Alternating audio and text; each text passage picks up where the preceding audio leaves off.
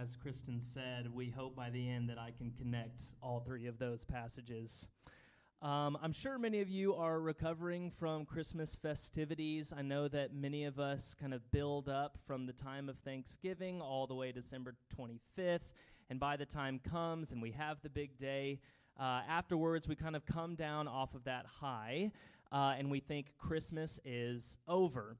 But actually, Christians all over the world are celebrating, still in the midst of the 12 days of Christmas. Now, there are many traditions that correspond to the 12 days of Christmas, but we actually know from Scripture what happened on the 8th day of Jesus' life. And if you count from December 25th as the first day of his life, you can actually count all the way to January 1st as the 8th day of his life. So we actually know what happened on January 1st all those many years ago. And this is kind of different than the rest of Jesus' life. We know so little about what happened in his life, all the way from ages 12 to 30. It's kind of, we have very little information what happened then. We very rarely know what happened on precise days of his life, but we actually know two things that happened on 1/1/1. All right, just for our sake this morning, this is what we're going to call that day, January 1st, the first year of our Lord. Now, these two things, one of them is familiar to all parents, and the other is familiar to parents of baby boys. On the 8th day, Jewish boys were named by their father. We actually see this from Matthew chapter 1. Joseph woke up, and he was told by the angel what to name his son, and he gave him the name Jesus. But in Luke chapter 2, we actually know exactly what day that happened. On the 8th day, he was named.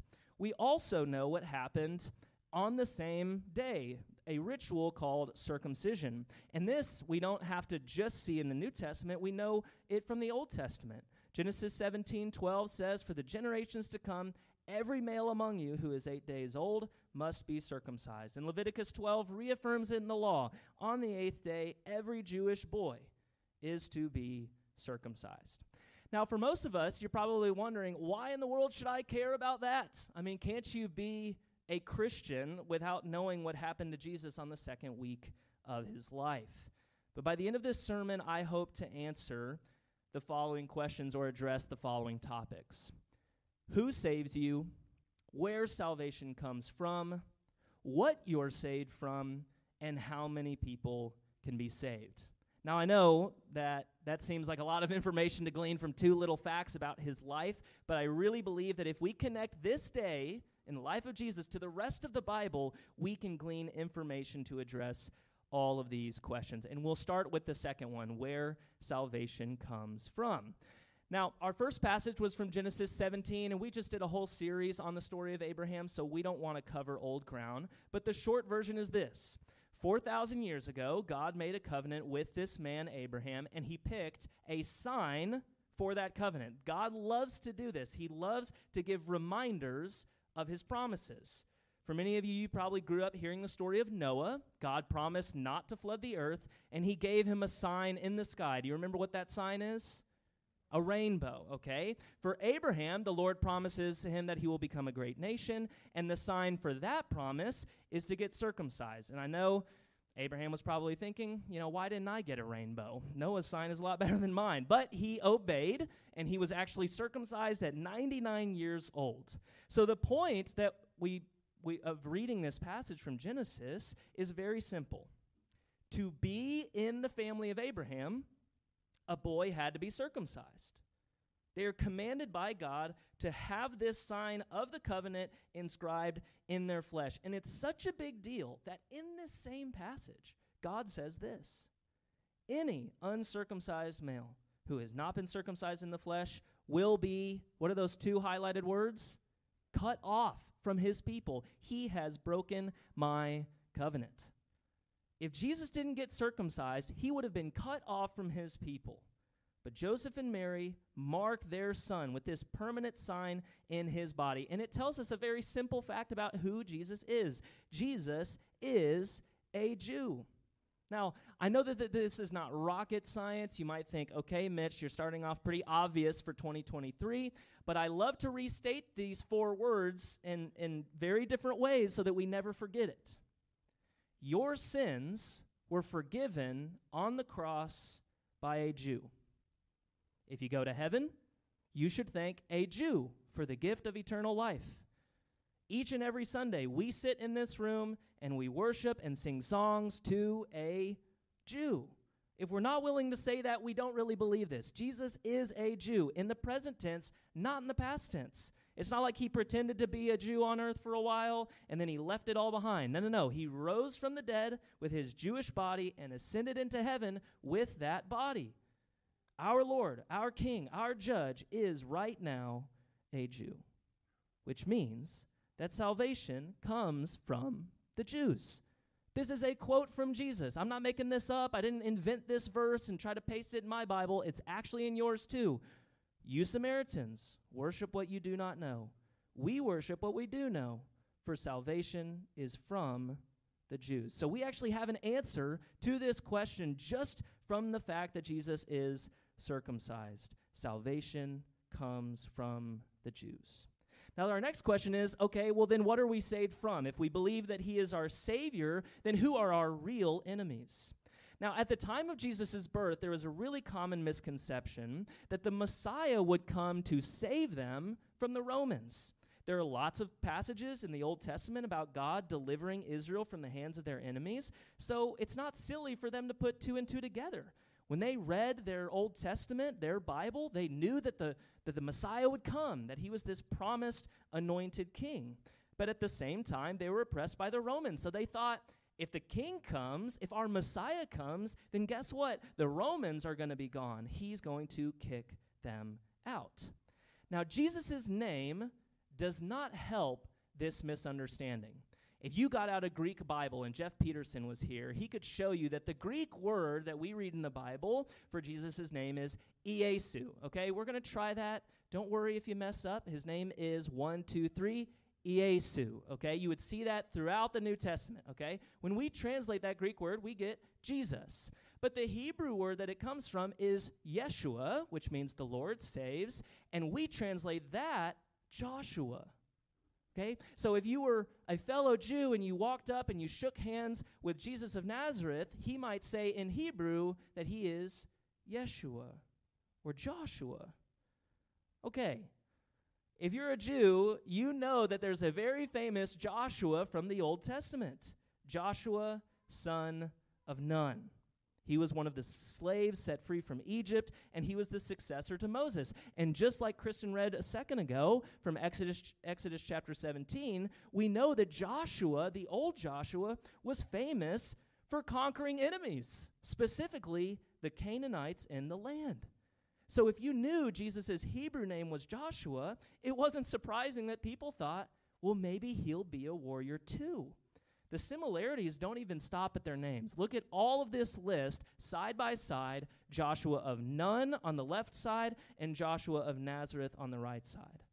Both of them have predecessors who do their ministry in the wilderness or desert, Moses for Joshua and John for Jesus. They're both filled with the Spirit. They both have major life events at the same spot on the Jordan River. Right where Joshua crosses with all of the Israelites and the river parts and they bring the Ark of the Covenant into the land, that's the exact same spot where Jesus was baptized. Joshua was one of 12 spies. Jesus picked 12 apostles, and they both are famous for giving rest. So the question is, in light of the fact that they have all these similarities, why is the old Joshua known for killing with the sword, and the new Joshua is known for never carrying a sword at all? Why would God, through the angel Gabriel, pick this name if they are going to end up being so different? I mean, think about the way that their lives end. Joshua ends up defeating his enemies. He kills them by his sword, but Jesus dies at the hands of the Roman soldiers. I mean, how can Jesus do anything like Joshua and save his people if he's dead? You remember the 2 disciples on the road to Emmaus? They said, we thought he was the hope of Israel, but then guess what? He was crucified. And so they're going home because they thought the revolution was over and enemies, the Romans, were not defeated. So why would God pick this name of all the names of the Old Testament to call the Messiah Joshua?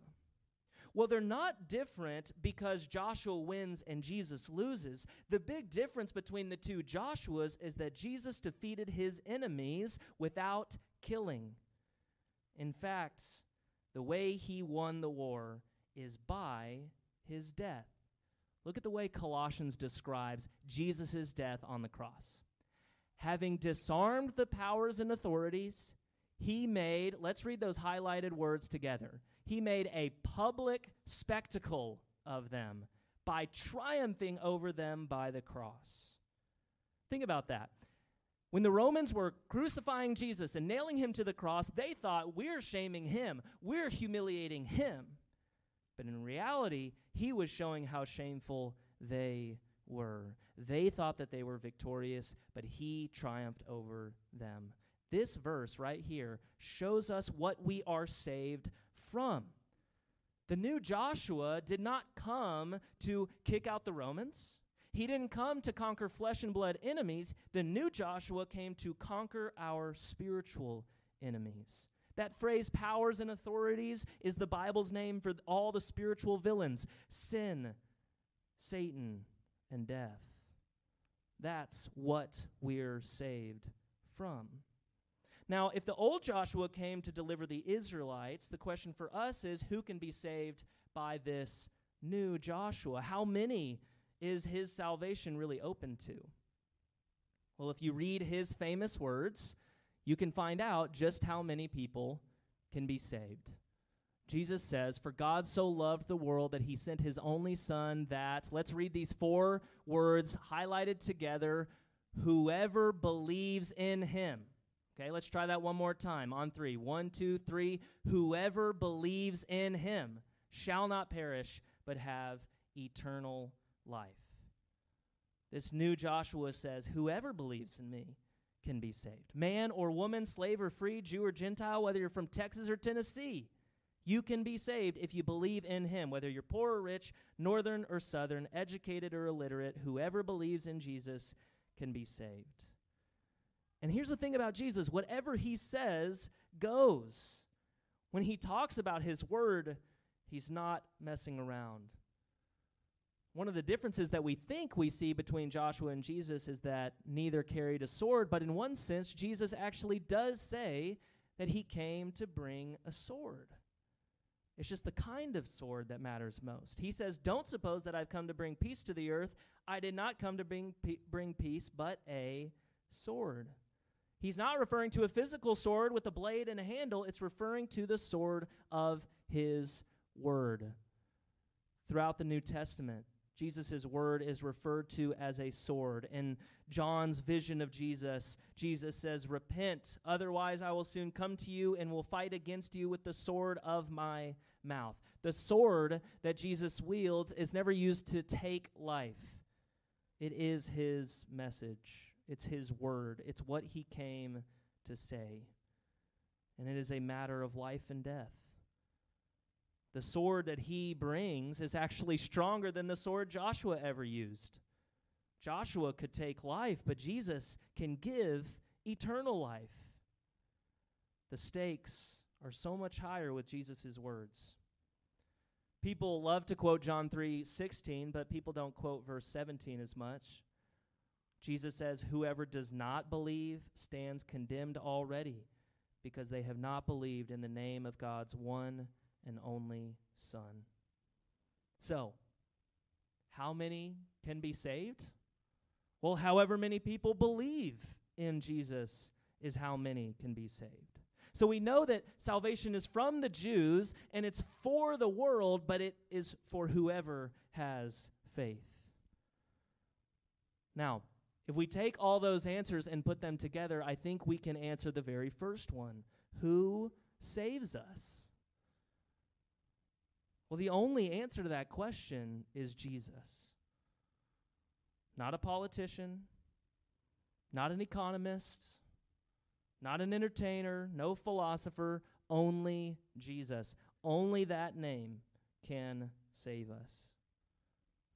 Salvation is offered universally to whoever believes in him, but it's found exclusively in him.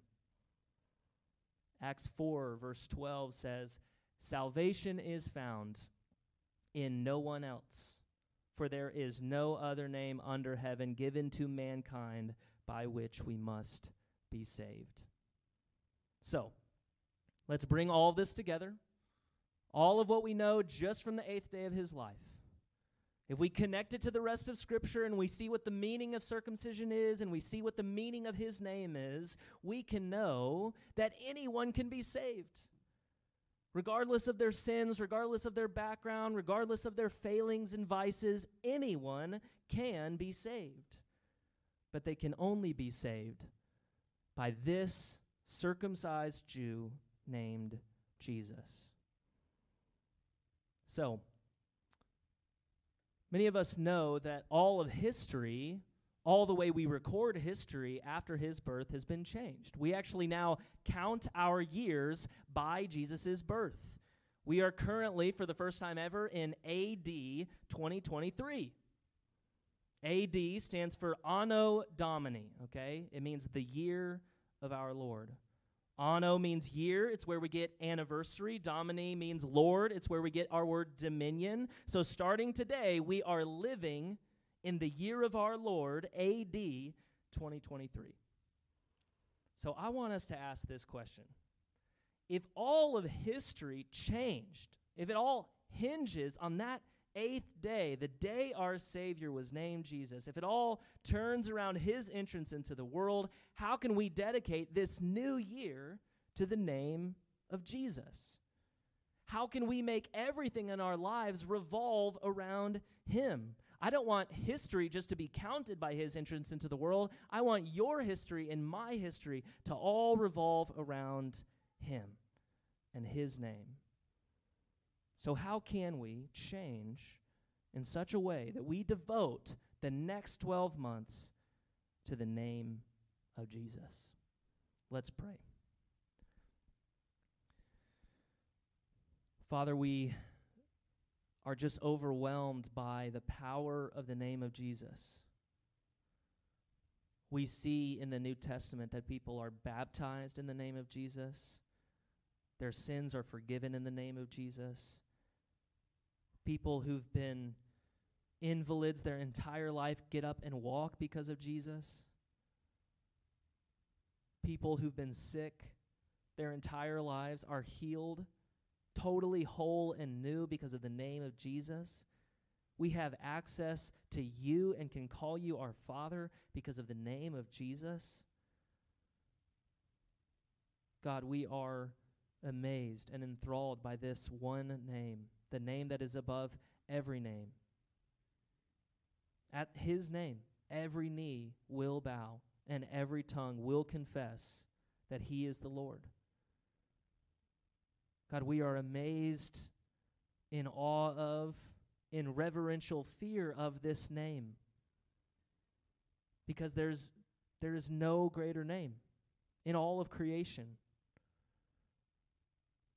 God, we pray that you would, by the power of your Holy Spirit, change this year so that each one of us dedicate the next 12 months to that name. We want our work and our vocation to revolve around that name. We want our families to revolve around the name of Jesus. We want each and every minute to be dedicated to the name of Jesus. And we know that his name means the Lord saves. He can truly save us. We pray all this in his name. Amen.